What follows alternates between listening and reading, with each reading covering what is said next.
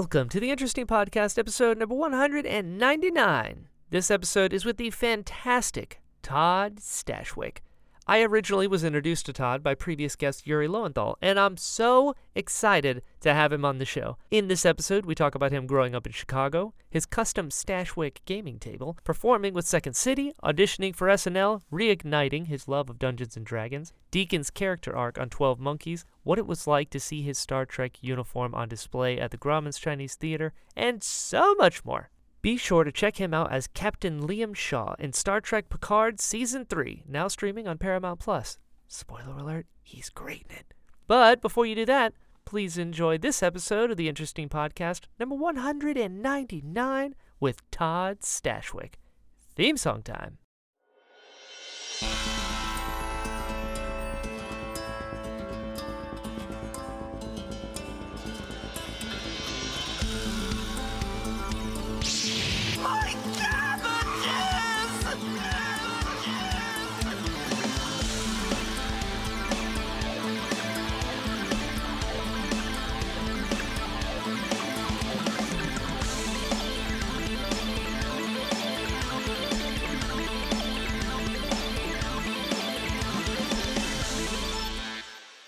Day going? Busy is the day. Yeah, it's good. It's good. Look, I'm fortunate to be busy. Do you like being busy, or are you good with free time? Both. Yeah? Why not both? Why not both? That sounds too healthy for me, Todd. No, I look, I guess it's one of those, like, I'll enjoy my free time and I will relish in that. And at a certain point, I want to get back to being busy, and then I'll be busy and I'll go, okay, well, I look forward to, at a certain point, having some downtime.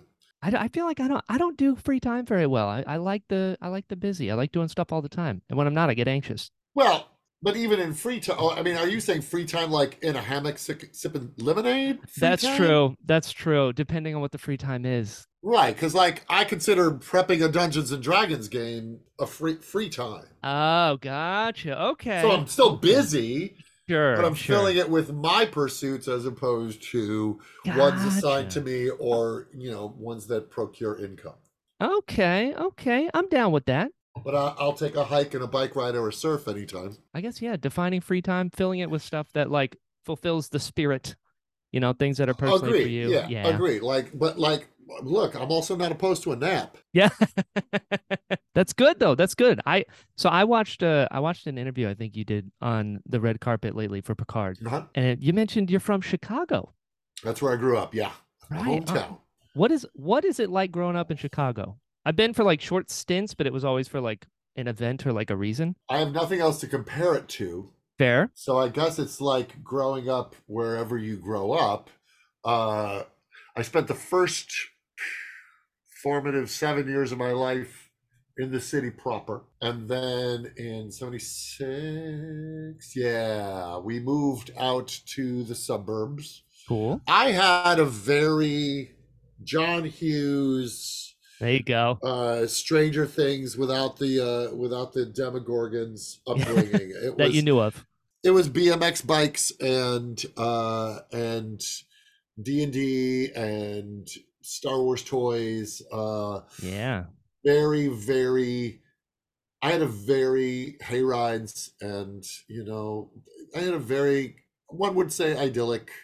I got to be a kid for a good long time. I think I read somewhere that you also started out as like you wanted to be a graphic artist. I was a cartoonist. Yeah, yeah? I was always drawing cartoons for a good long time, and I thought that was the direction I was going to go in my life, was to draw comic strips. Cool. And then I just didn't like getting notes on my art. But I didn't mind getting notes as an actor, and it was a louder profession and far more social. Sure. Yeah, and I really enjoyed performing, and I was always a kid doing, Elvis impressions for my mom, and sure, and playing make believe in the backyard with my Star Wars guys and my cousin, and then D&D was always, it's role playing, and so some form of performance was always part of my history, and always ever present. And then around the junior year of high school, it turned from art to acting. Really? Do you remember if there was a moment, like, did D&D come first, or did the interest in acting come first? D&D came first. Yeah. Yeah. D&D came first, and I mean, I was always acting, pretending to be Han Solo and whatnot, Of course. but I was never.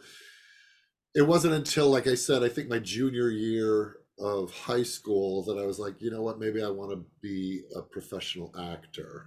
Yeah. And I had finished playing Dungeons and Dragons by, let's see, 82 or 83, I think, maybe. Yeah, summer of 82, I think I stopped playing D&D just before high school. Okay. Were you a player or a DM? Both. At Yeah. the time, we all were very utilitarian Sure. about it. Like, it was just who wants to run the game, and because you had less ongoing campaigns, I think, and we did more like, hey, let's do this part of this module. All right, I'll run it. You do it this week. Okay, yeah, I'll run it. Now I'm drawing a map. I'm creating my own. All right, I'll run that one. It was all like we all took turns DMing and or playing. Yeah. That's cool. Yeah. What was your class? Well, back in the day, we were known as fighter. I was multi-class. So I was a fighter magic user. Nice. I was a half-elf fighter magic user. What was his name? Morton Didif, Didif. Yeah. I love it. Have you brought him back in anything yet? Well, so this gentleman by the name of Jay Scott, who does he does first edition live stream games with beautiful mini setups. Oh, cool.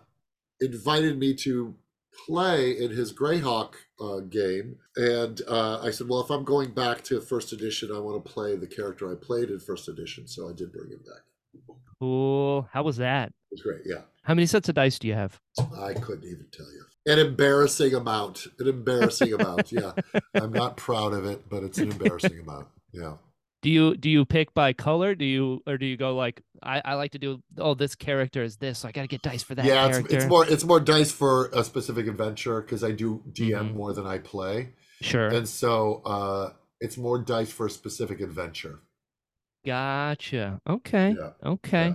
I respect that. Speaking of, actually, how many iterations did it take to get to the final version of the Stashwick table? Because it is a work of art. I'm seated at it right now. Oh my goodness! It's based off the Harbinger, which is the flagship table of the Weathered Dragon. And I looked at that, and I also looked at my Nerd Lair and talking with Mike. I was like, yeah, I love the Harbinger. It's a beast, and it could not fit in my Nerd Lair. Sure. And he said, well, what if we design something to your specifications that could fit in your Nerd Lair? And we kind of went from there. So things that I wanted to make sure that I had were like the fire pits. So cool. And then there's the lit up cubbies. And then this is a topper that comes off, and underneath it is the mini vault. What? And so, yeah, it has a lot of doodads and an LED lit mini vault and cup holders and stuff. And so a lot of it is based off of his original Harbinger design. What I really love about it is it has space for your character sheet. Oh, cool. As opposed to a lot of these that are mostly vault and just have like a little lip and you have to pull a side thing out for all of your wares. This actually, because people like to lean on the table and have their character sheet in front of them and their dice towers. And I like that aspect of it, in that it's very player focused. Dude, do you ever just sit there and think like kid me would be freaking out right now? You know, if you had told 10-year-old Todd that someday he would have a table with his signature on it, I would say, yeah, that totally tracks. Yeah. That makes sense. That makes sense. Yeah, you were only ever on this road. Yeah. Destiny and plans. I respect the commitment. That's what it's about. I found Yuri taught me that the key to success as any performer. It's it's fun. It's funny. Somebody said, "Do you ever think that you'd be a Starfleet captain?" I'm like, that's always the goal. Right? Like, what else was I gonna be? I was pretending to be a Starfleet captain when I was 6, so it was never out of the question. Sure. How did it compare? Because you have dreams as a kid, and now you've lived it. Did it live up to the hype as a child, or? Of course it did. Of course it did. Yeah. Talk to me. You're sitting there. You're eating blue meat. Come on. I'm eating space meat. Yeah. No, it was a singular experience. I mean, it was working with people that are just delightful professionals and super talented, and then on sets that are just a playground for you, and you see all of the panels lit up, and I'm sitting in my captain's chair. It was just it met and exceeded all expectation. And you're with the guy. You're with the original people. Like There I am. that's got to be so trippy. Be like you're talking to Jean-Luc Picard as a captain. As a captain in your captain seat, Todd. The upside, yeah. The interesting thing was the character as written holds high status over them. He does not see them as these lofty legends. Right. He is not impressed. Yeah. And so it in many ways made the scenes that much more fun because he wasn't sycophantish tripping over himself to service these legends. He actually tries to take him down a peg or two. I mean, to be fair, you have the coolest name in like history. Captain Liam Shaw? Yeah, it doesn't stink. There's way worse names it could be. Captain Shaw. Yeah, it's not bad. It's not bad. There's a music to it. There is. There's a power to it. Yeah. Like, you know who you don't mess with? Liam Shaw. You don't mess with Shaw. That's an action hero. I don't disagree. And his knife work. I mean, come on. I wouldn't mess with that guy. Superior night work. Yeah. There's a bit of a wink there to 12 Monkeys, because when my character was introduced on 12 Monkeys, I was holding a knife and sharpening it, and you would see like part of my face and part of the knife. And that's kind of the same way we introduced Shaw. That's Terry being clever. I love it. Hey, Scav King to Starfleet captain. The captain, not a bad journey. See, I'm only seeing upwards projections. We got a Romulan. Yeah. Where you get to do a nerve pinch. Pretty cool. Look at you, killing it. I'm saying, yeah, killing it. Living the dream. So so I'm tracking this. You got junior year of high school is when you're like, I'm gonna be a professional actor. Yeah. Was Second City like just there, and you're like, that's what I'm gonna do, or was that the goal at the gate? Well, it was. The goal was. How can I become Bill Murray? Solid plan. That was the goal. Like Meatballs, Ghostbusters, Stripes, Saturday Night Live. All I ever wanted to do was be Bill Murray. Yeah. And so I literally looked at his trajectory, which was, all right, Second City. Okay, well then, if I want to be on Saturday Night Live, I got to go to Second City. So even literally the first day of college, I was going to Loyola University at the time, and there was a Second City touring company performing as sort of like freshman week. And I went to see that, and then a woman by the name of Holly Wortell came out on stage after the show, and she was, lacing up her shoes or something. I said, and like 17-year-old Stashwick, because I entered college young. Nice. 17-year-old Stashwick, just because I'm an October baby. Sure, that'll do it. So I was like, how do you get into Second City? And her advice at the time, she's like, get a job there, like bartending and waiting tables, so that you can watch the shows and get the classes. And so you're absorbing it, and you get to know everybody, and you understand the mechanisms of it.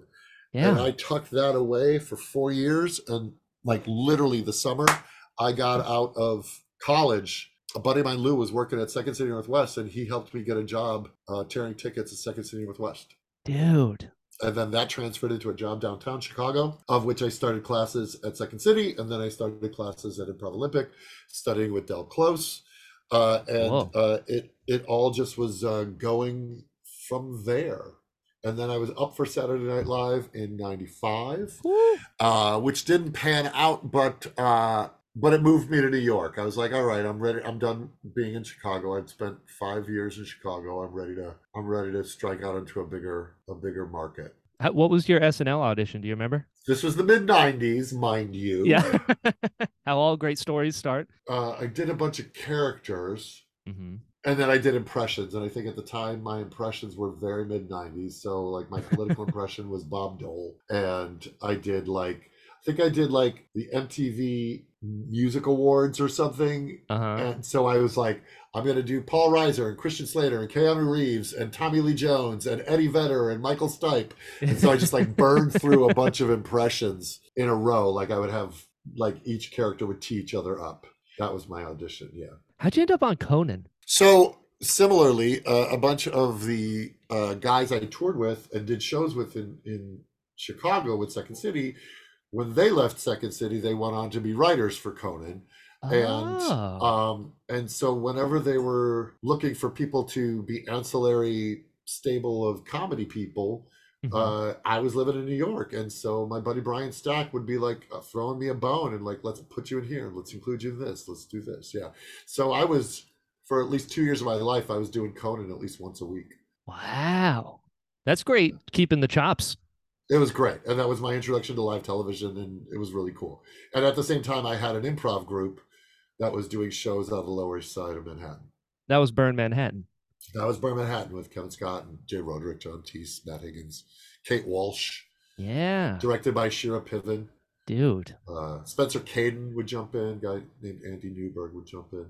It was seminal to me. It was very formative. I was in my mid to late 20s, and I was doing basement theater in the Lower East Side of Manhattan, doing kind of experimental underground improv, and it was really a very special time of my life. Yeah. How did it compare coming from Second City with like Chicago audiences versus being in, the theater capital of the globe? Well, well, it was different. We were doing a different animal, and so Yeah. Second City was very public and very polished and very like, I don't want to say corporate, but it was very like it's a package. So it's like you're going Sure. to do sketch comedy, and it's very like a produced show. Burr Manhattan was much more punk rock. Yeah. It was much more loose and experimental and weird and insane, and Yeah. we wouldn't take suggestions, and we would just improvise for over an hour. It was nuts. It was so much fun. Really? Was there a learning curve going from like stage to screen? Yeah, of course there is. Yeah, I mean Yeah. you're used to trying to hit the back row with your performance as an actor on stage, Hmm. and then when you're working for the screen, and especially with hour-long drama, the camera's up your nose. So like you raise an eyebrow, and A lot. it has a lot. Yeah, a big effect. Do you remember your first film gig? Film or professional on camera gig? Ooh, both. My first professional on camera gig. Well, my first film gig was I was an extra in She's Having a Baby, John Hughes film with Kevin What? Bacon. John Hughes, bringing it back. I'm saying, but cut out of the final version. You got at least one. Yeah, and then I did a professional gig that got me like my SAG Taft Hartley. Yeah, there you Uh, go. was I did I think it was an Adidas industrial with Colbert, where we were. It was like one of those a training video that you show Uh-huh. employees, Yeah. and it was yeah. So it was one of those where we were dressed as employees of like a Foot Locker and having to explain shoes. Yeah. And that was Stephen Colbert and myself, and so that was the first time I think I was on camera professionally. Hmm. And no one will see that. I can't even imagine. There's somebody somewhere on some quarter-inch tape exists this bit of nonsense. And then I think the thing that I officially got my SAG card for was a show called Remember When.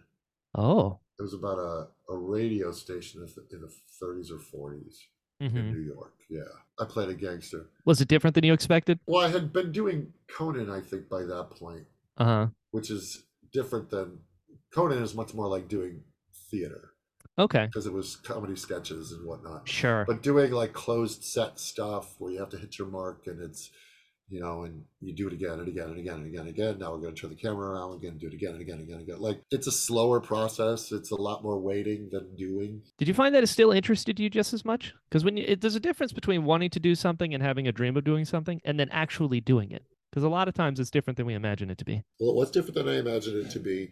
But what I liked about it is it was a new nut to crack. A good challenge. Yeah, it was. I was so hungry for it that I was like really like trying to learn every aspect of it and how to perfect it and understand my relationship to the camera and where my lighting was and my partner, and then what all the setups were and all of that. And that it was such a new world to dive into that I ate it up. What brought you to LA then? Pilot season. I would come out for Ah, pilot season and go back and forth for a good long time. And then at a certain point, I just realized I had been spending more time on a plane back and forth to LA that it was time to go, all right, I got to move my wife and child because away from them too much, and it looks like LA is calling me more often than not. So it was time to move. Okay. Had you been to LA before going out there for pilot season? Well, we came out for Second City. Oh yeah, because you toured with them. Yeah, I think we did something at the Pasadena Playhouse. And I had been out to visit as a kid with my family. And I think when I was like a sophomore in college, I came and took a friend to prom. Nice. She was a few years behind me, and she moved to California. And so while she was her senior year of high school, she's like, "Hey, I would love to come to prom. Would you take me to my prom out here in LA?" So I came out to LA and visited her. Right on. And went to her prom. Yeah, it was cool. How many trips or how long had you been in LA before you booked Buffy? Well, Buffy was 2000, I think, ish. Yeah, sounds about right. And I had done Angel prior to that, and so here's the story: is I had been coming out to LA for pilot season from like '96 forward. Wow. Yeah, and then I came out to find an apartment because I'm like, okay, I booked a pilot with Jeremy Piven and Jamie Gertz and Maria Patillo and Ari Gross. It didn't get picked up to series, but it was enough for me to go, okay, it's time to move to LA. And I came out to find an apartment, but while I was out here, my manager set up an audition for me and I booked it, and it was for Angel. Dude. And so I'm like, I had to call my wife and say, I'm working. Why don't you get a U-Haul? I'll get the apartment. I'll get some IKEA furniture, and I'll just pad the nest, and you just bring my boy out. Yeah. And so he just celebrated his 25th birthday 2 days ago. Happy birthday to him. Thank you. And so, yeah, I think booking Buffy was after booking Angel, and it was a few years after. How long were you in the makeup chair for that one? Because you had a whole deal. Too long. I don't like it. Oh, yeah? No, I don't like it. Speaking of things that are different than you expected, probably. Like, oh, what is this? So. Yeah, it was very intriguing and exciting. Like, oh, it's going to be a makeup job? And that was with Angel. And then they buried me in makeup for Angel. And I was like, oh, I don't like this. But he did it. Let's get him at Buffy, too. Doesn't mean I wouldn't do it again. It's just, yeah, no, it's not my jam. How long after that, then? Because did you work on Courage the Cowardly Dog as well? I did that, I think, when I was still in New York. Really? So you're just all over the place at the same time. That's really cool. Well, it depends on what year that was, but I think that was recorded before I left for LA. How was that, doing like a cartoon as somebody who wanted to be a cartoonist? It was fun because they wanted me to do Christopher Walken as this robot. Amazing. And so that was cool. It's the meshing of the two, the impressions and the cartoons. Indeed. What did you do on Along Came Polly? I was a security guard. Amazing. Talking to Ben Stiller. You said my IMDb open? Is that what you're doing? No, I do. I do like 3 weeks of research before I even ask. Yes, sir. Clearly. Oh, I'm deep, man. Yeah, that's what it is. You have my resume memorized. Yeah. Also, it's my favorite Philip Seymour Hoffman role. He sharded. He did. Yeah, so I was a security guard. I'd literally pull up and I sort of yell out the window to Ben Stiller, and then I feel bad for him about his divorce, like sort of reinforcing that everybody knows about his divorce. Yeah. Was that in LA or was that in New York? That was in LA. That was in LA. That was fun because I got to work with Ben. Yeah. And I've never seen him since, but it was a fun experience. Yeah, I bet. And we had mutual friends with like Adam McKay and whatnot. So there was stuff to talk about. It was really cool. And it was like one of my first bigger movie roles. Yeah. Actually, that wasn't a big role, but it was one of my first bigger movie roles. Big project. That counts. Dude, I heard Josh Brolin say one time, it's better to be good in a great movie than great in a shitty movie. Yeah, you're right. He's not wrong. I love looking at people's lives and then learning like when things kind of rhyme with each other. Yeah. And you're talking about doing a Christopher Walken impression in Courage the Cowardly Dog, but you also worked on The Rundown, which has Christopher Walken in it. This is true. Look at this, Todd. Yeah, it was. I also love that movie. I think I literally meant, I had 2 lines. It was like, check quadrant 4. Yep, in the control room. Yeah, that'll be the one. Like someday, if there's ever, I'm fortunate enough that my career reaches a level where somebody does a retrospective, it'll be like, and look who we found for one line in. Yeah, that was fun. The director Peter Berg. I remember him taking my phone and calling my agent and telling them that I showed up drunk. And how He's did like, that go? he's knocking over light stands. It was very funny. He's too I tall. had one line in that thing, and he was having fun, just having a goof with me. It was fun, That's fun. Those are the kind of sets you want to work on, 100%. because it's such high pressure. I never worked with The Rock. We just rode in Transpo together. That counts.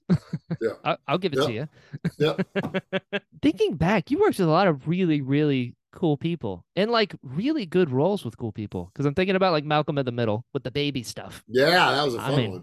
how much of that was a real baby and how much of it was a doll? No babies were hurt in Yeah. the filming of Malcolm in the Middle. I mean, obviously, so much cinema trickery. Sure. Uh, and then they'd fly in the real baby to like put into the carriage or to gently lay on the ground. And then they would swap in a doll or camera tricks. Got it. Yeah. No real shuffleboarding of babies. No. A little disappointed.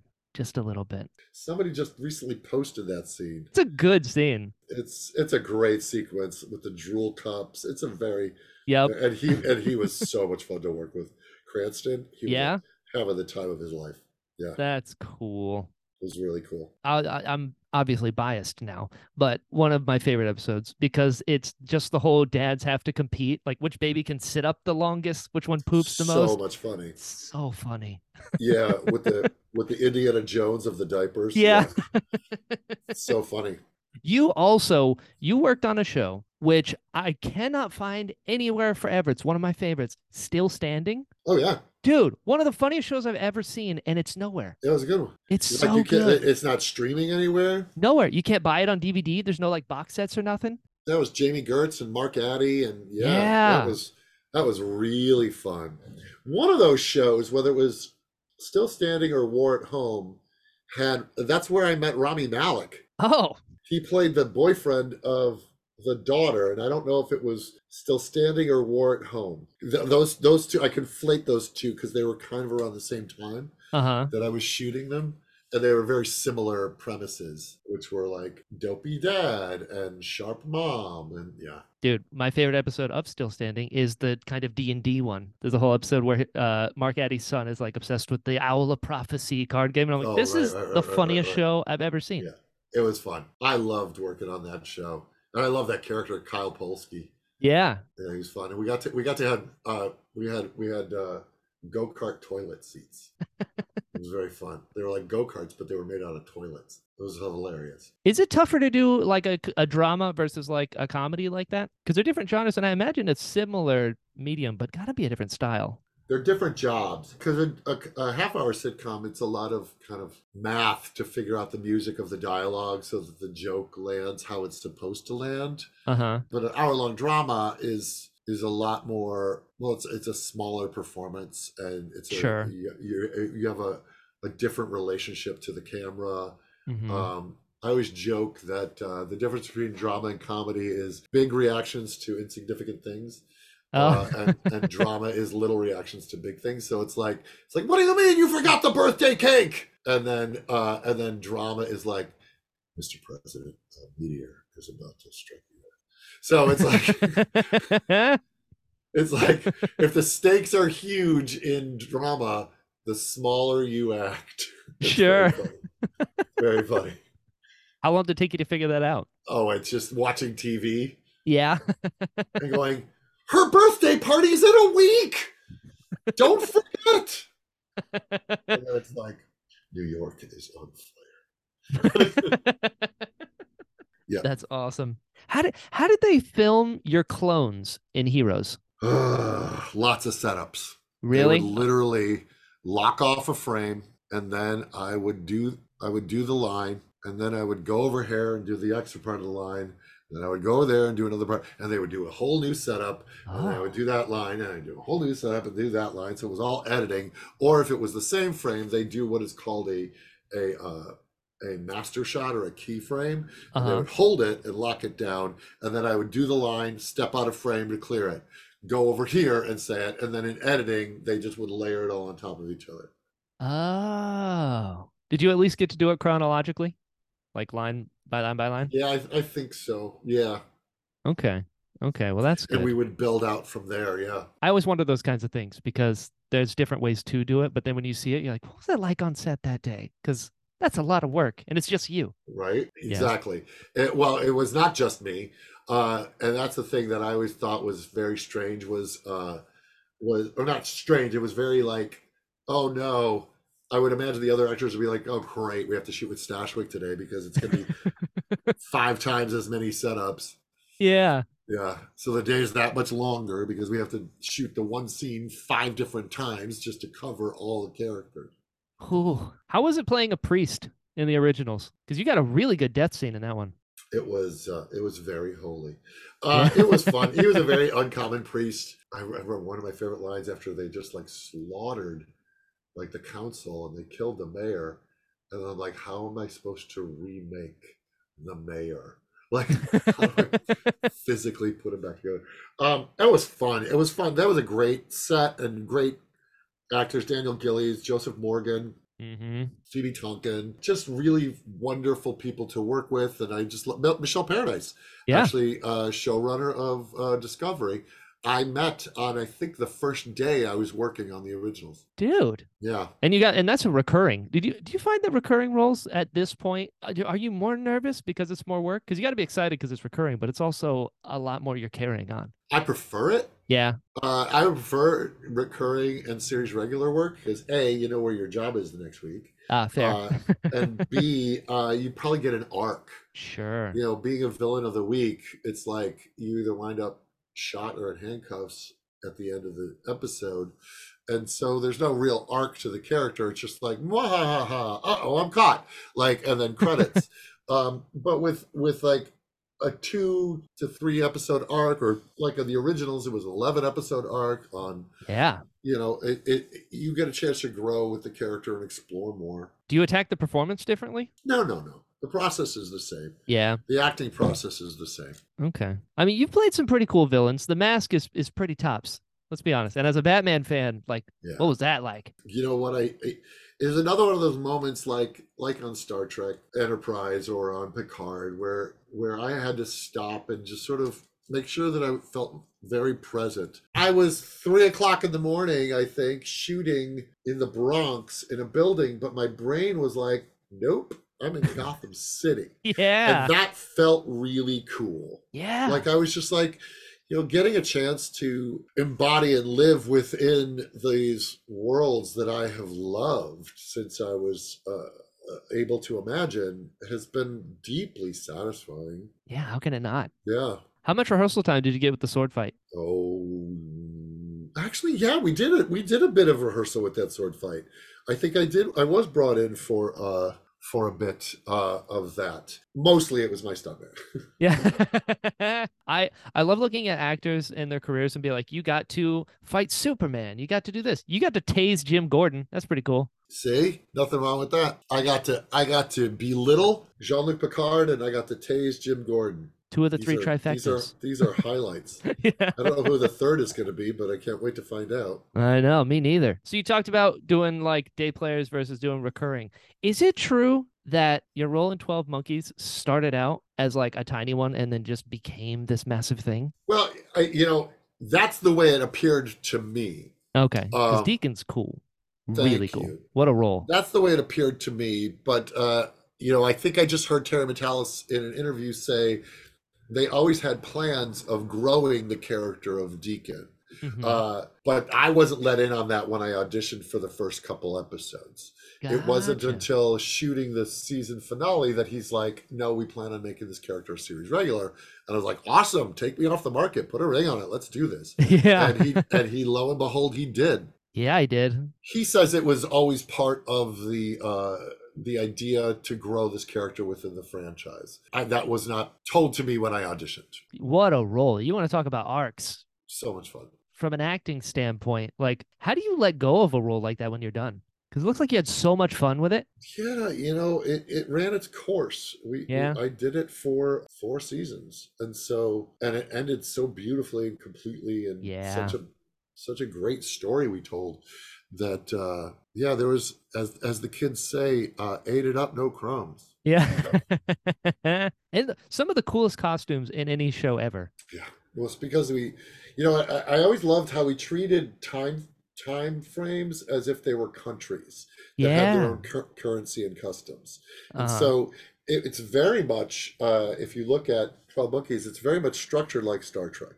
Hmm. I mean, you have a captain of a ship on a bridge sending crews out on away missions. And so Yeah. it was very much a Trek-like show. When you look back on it, do you have like what's the favorite episodes that you think of in your head where like this one was either really, really fun to watch or really, really fun to work on, or both? As an actor, I loved to do the scene when I was covered in blood after I came back after being beaten up by the foreman, Uh-huh. and I really loved all the stuff that I got to do in the prison in Titan, where I Oh was yeah. acting against with my favorite actor, me.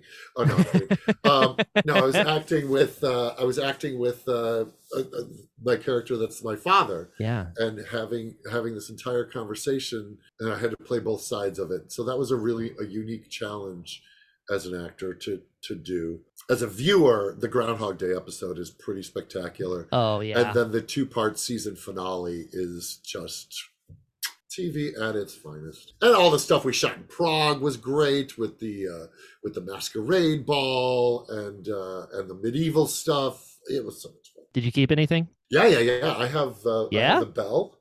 I have Oh, the bell. I dude. have You have to. You have to. I have here. I'll take this off and show you. Yeah, let me see. I Let me have the see. There's the witness Oh, cool. and the word of the witness, and there's my West Seventh flag, and there's Amazing. my deacon jacket and my deacon knife. My man. So yeah, I kept a few things. I Yeah. kept a few things. But yeah, I have the bell over there. I keep a Dude. bunch of D&D dice in it. Oh. Full circle. The ultimate, just that in a photo. Just Deacon's bell with dice. Well, interestingly, I had to get training for season 3 where I had to do all the prison stuff Yeah, so that I could look emaciated and like I'd been in prison for 6 months. sure. And the guy that trained me eventually became my DM and brought me back into the game. So Really? yeah, Dude, yeah, it was cool. look at this. One hand washing the other. Agreed. What was the blood that you were covered in? Was it sticky? It's like Karo syrup. It's really gross. You're like, you can't sit down anywhere, otherwise you'd No, you stick. can't. And Terry always had this habit of swelling my eyes shut. Oh, I no. read the script. It's like Deacon is so beaten, his eye is swollen shut. I'm like, okay, here we go. Here we go again. Yeah, he loved doing that. It was a pastime. How long were you in the makeup for Draken? Because the veins looked really cool. Draken, it was maybe an hour and a half. Oh, they're fast. Yeah, maybe an hour and a half, 2 hours at the most. How much fun was that? Because it's cartoon, so it's big. It's kind of theatrical, but Yeah, it looked like you had a real good time. I had a blast because I had gone from doing 12 Monkeys, which is always, as I joke, it was whispering in a basement. Sure. Uh, That dramatic acting. Again, it's so funny because acting for a camera and a drama, you'll be at craft services and you're talking to everybody, and then they say action because your body mic and the camera's right here, so you can lean into this like really dramatic kind of presentation. Yeah. But then like one of the jobs not long after that was Draken in Kim Possible, which was huge. Like I got to kind of lean into my sketch comedy clowning roots, and that was fun, really fun. How long was that shoot? Do you remember? Maybe a month Oh, that's in fun. Vancouver. Yeah, maybe a month in Vancouver. It was really fun. How'd you get back into D&D? What happened? Did he just invite you to a game or? I had seen. Okay, so I had fallen out of D&D because of the Satanic Panic back in the Sure, day, and that'll then happen. I walked away from all of my books and everything, and then I was at an audition, maybe 2013, and actor Abraham Ben Ruby, was he was at an audition with me, and he's like, "Oh, I was up late playing Dungeons and Dragons." And I'm like, "You were what?" I didn't realize that grown people were still playing D&D. And he's like, "Oh yeah, me and Matthew Lillard and a bunch of people, we've got an ongoing game." I'm like, "That's crazy." And I didn't know Abraham well enough to insinuate myself into his group, Yeah. but at least I went home that night and got on eBay and bought all my D&D books back. Love And it. so just to have the new ones, but I still wasn't playing. And then around 2015 ish, 2014, yeah, 2015, 2015. I booked. Well, I went on Facebook and was like, "That's it. I want to start playing D&D again." And then our mutual friend Yuri showed Mm-hmm. up at my house with the starter kit in hand and I said, "Me love it. too. Happy birthday!" And he gave me the starter kit. He's like, "Let's play D&D." I'm like, "Yes, let's." And so he wanted to play too, and I'm like, "Oh, here we go." And then I booked 12 Monkeys and was gone for 3 years. As you do. So late 2017, early 2018, once I had finished 12 Monkeys, we jumped back in, and I started playing D&D again, and have not really gone a month since. Dude, Yeah, it's got to be great. Like just awakening that sort of thing that's been dormant. I love it so much. It's just the greatest way to gather with friends, Yeah. telling stories and having a drink and going on adventures. It's the best. Really good acting practice too, I found. It's so much fun. Yeah, it's so much fun. I love it. How long have you guys been doing your current campaign? 5 years. 5 years. 5 years, yeah. And then I have two other ongoings that I do, and I've been doing one of the ongoings for over a year, and the other one just sort of started. 5 years. So we've had the same game going for 5 years, yeah. That's incredible. How do you do experience? Do you do milestone or do you do? Yeah, Milestone, it's the way to go. yeah, I think so too. yeah. Did you plan out the campaign out the start, or did you kind of see what happens? How much has your party completely ruined your plans? With the 5 year game, I'm not the DM. I'm the player. Oh, really? Who DMs that one? David Nett. That was my trainer for 12 Monkeys that got me back into the game. Dude. Yeah. And so your first big campaign back after all this time, what class are you playing? I am a Sorcerer Ranger. That's tough. We are level 10. Level 10 at 5 years? So you really know how to play a sorcerer then. I'm not too shabby. It's my favorite class, yeah. Really? How come? I like the magic within. I like sorcery points. I like all of that stuff. I love the chaos table. I love all of it. Yeah. Yeah. I'm an old school because I started in 79. Like I like back in the day when we played D&D then, and it's not better than now. It's just a different style of play where nowadays with 5e the characters are heroes. Right. And back when we played, they were survivors. Oh. So I think I like a much more stripped down. I like a Greyhawk. I like playing in Greyhawk. I like a colder, harsher, more stripped down, where magic is a lot more rare, and everybody doesn't have magic. It's sure. It's just a different experience. Uh-huh. And my daughter is a DM. She is wholeheartedly into 5e with all of the things, and I just fan those flames, and I'm so thrilled for her. Is there a class that you haven't played yet? I don't think I've ever played a druid. Okay. I've played a cleric, a paladin, a barbarian, a sorcerer, a bard. I've never played a straight up fighter either, except back in the day when we were fighter magic users. Yeah. Okay. Have you played a wizard yet? I've never played a wizard. I'm very limited in mine too, because I found something I really liked, and then I like rangers. Yeah. Rangers are my jam. I don't know why. You drill down on the ranger. I love it. Rangers, and I like fighters because I like the simplicity. Yeah. I've always enjoyed with constraints trying to be as creative as possible. Yep. I'm on a 3-year campaign right now with an Eldritch Knight. Nice. Yeah, he's a little grung who's very old. That's fun. I like to mess with that. It kind of fuels the creativity I find, and from an acting standpoint, 100%. you're working that muscle of yes and yeah, yep, and then getting into character because what would you do versus what the character would do. Indeed. It's just great. I love it. Best game in the world. And then you're doing the best jobs in the world, bringing it back with a Starfleet captain, dude, from your first day, because obviously you filmed a while ago. Yeah, this time last year. Being a kid who loves Star Trek. Yeah. To being a captain, to now seeing it. How is that in your brain, watching it now, to be like, it's real? It happened. Well, the part when it really felt real was we did the premiere at the Chinese Theater, and it really felt real when I walked into the lobby and I saw my uniform in a glass case on a mannequin. That was cool. That was like, oh, yeah, this exists outside of me. Yeah. This is part of a legacy that I have, put my thumbprint on, but just one little thumbprint in the corner, but it's mine. Yeah. But my characters costume uniform was in a glass case as part of this exhibit. And I was like, that's when it all felt very real. It was cool. Yeah. Because before it's just a job in a room with a bunch of people with cool costumes and a set and everything, and you're doing it. But then you get to step back and see it with all the effects and all the music and all of the editing, and you go, oh, they did my little talking thing and they turned it into Star Trek. Because it's Star Trek once it suddenly is scored and you feel the event happening. It's great. It's like historic. Yeah. You feel like you're a part of this history, and forever you are. Part of something big. It's cool. So do you have any dreams left? I got all the dreams. Yeah. I'd like to play Lobo. Yeah, dude. I'm Team Stashwick for Lobo all day. Right. I want to play Lobo. I think that was the first thing I ever said to you. Exactly. Team Lobo. I would like to play Lobo. I'd like to do some kind of big fantasy thing. Yeah.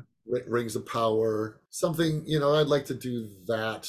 Game of Thrones. I'd like to do a big fantasy thing. So those are two lofty goals. I'd like to do a TV series where I get to, I'd love to do a supernatural Rockford Files. Ooh, that's good. Yeah, I'd like to do that, where I'm like kind of a private eye or something, like a Constantine type show. Yeah, like a serious Warehouse 13. But a little more scrappy, a little more justified. Yeah. A little more gritty. A little more Stashwick, as it were. I agree. I agree with you. I can't help but nod if I'm there. Right? Yeah. At this point, do you have any advice for like upcoming actors and people trying to do the things you're doing? Yeah. Stay warm, make stuff, and watch stuff, and be a fan. Be a fan. Enjoy. Celebrate storytelling, because you gotta love it, because there's so much that's hard in terms of, it's not coal mining, but it's a lot of emotional investment, and it's a lot of rejection, and it's all of those things. So you gotta love it, and you gotta be cool with a rejection. And one of the best ways to be cool with rejection is to make stuff yourself. That way, nobody can reject you. You get to call the shots. You get to be the one making it. So I was always doing improv, always putting up shows. Then I was always felt warm, and I wasn't looking to the industry to scratch my artist's itch. Oh, I love that. It's like, because you're getting your fulfillment from the things that you're doing, so there's less pressure in trying to get the fulfillment from an external source. I don't wait. I never really waited around for somebody else to give me permission. And that makes total sense why you are where you are now. Look at this. Look at this, Todd. You're killing it across the board. Yeah. And just like that, dude, we've been talking for an hour already. Boom. You survived. We did it. Look at you. We did it. So before I release you back into the wild, I got to ask, where can people find you online? Where can they find your stuff? Talk to me. Todd Stashwick on Twitter, T Stashwick on Insta. And if you want to look at my geeky wares and nerdy paraphernalia, you can go to thenerdcircus.com, where I sell stuff inspired by projects I've been in. I sell D&D stuff like dice towers and dice. I sell Mai Tai glasses with my nerd lair on them. And I sell a cocktail book that I created with a former Imagineer named Brandon Cleely, which is a D&D inspired cocktail book called Mystic Libations. So it's tiki drinks, but with a D&D-ish theme. Look at that, making your own stuff across the board. That's what I'm talking about. Gotta make it. Make your stuff. And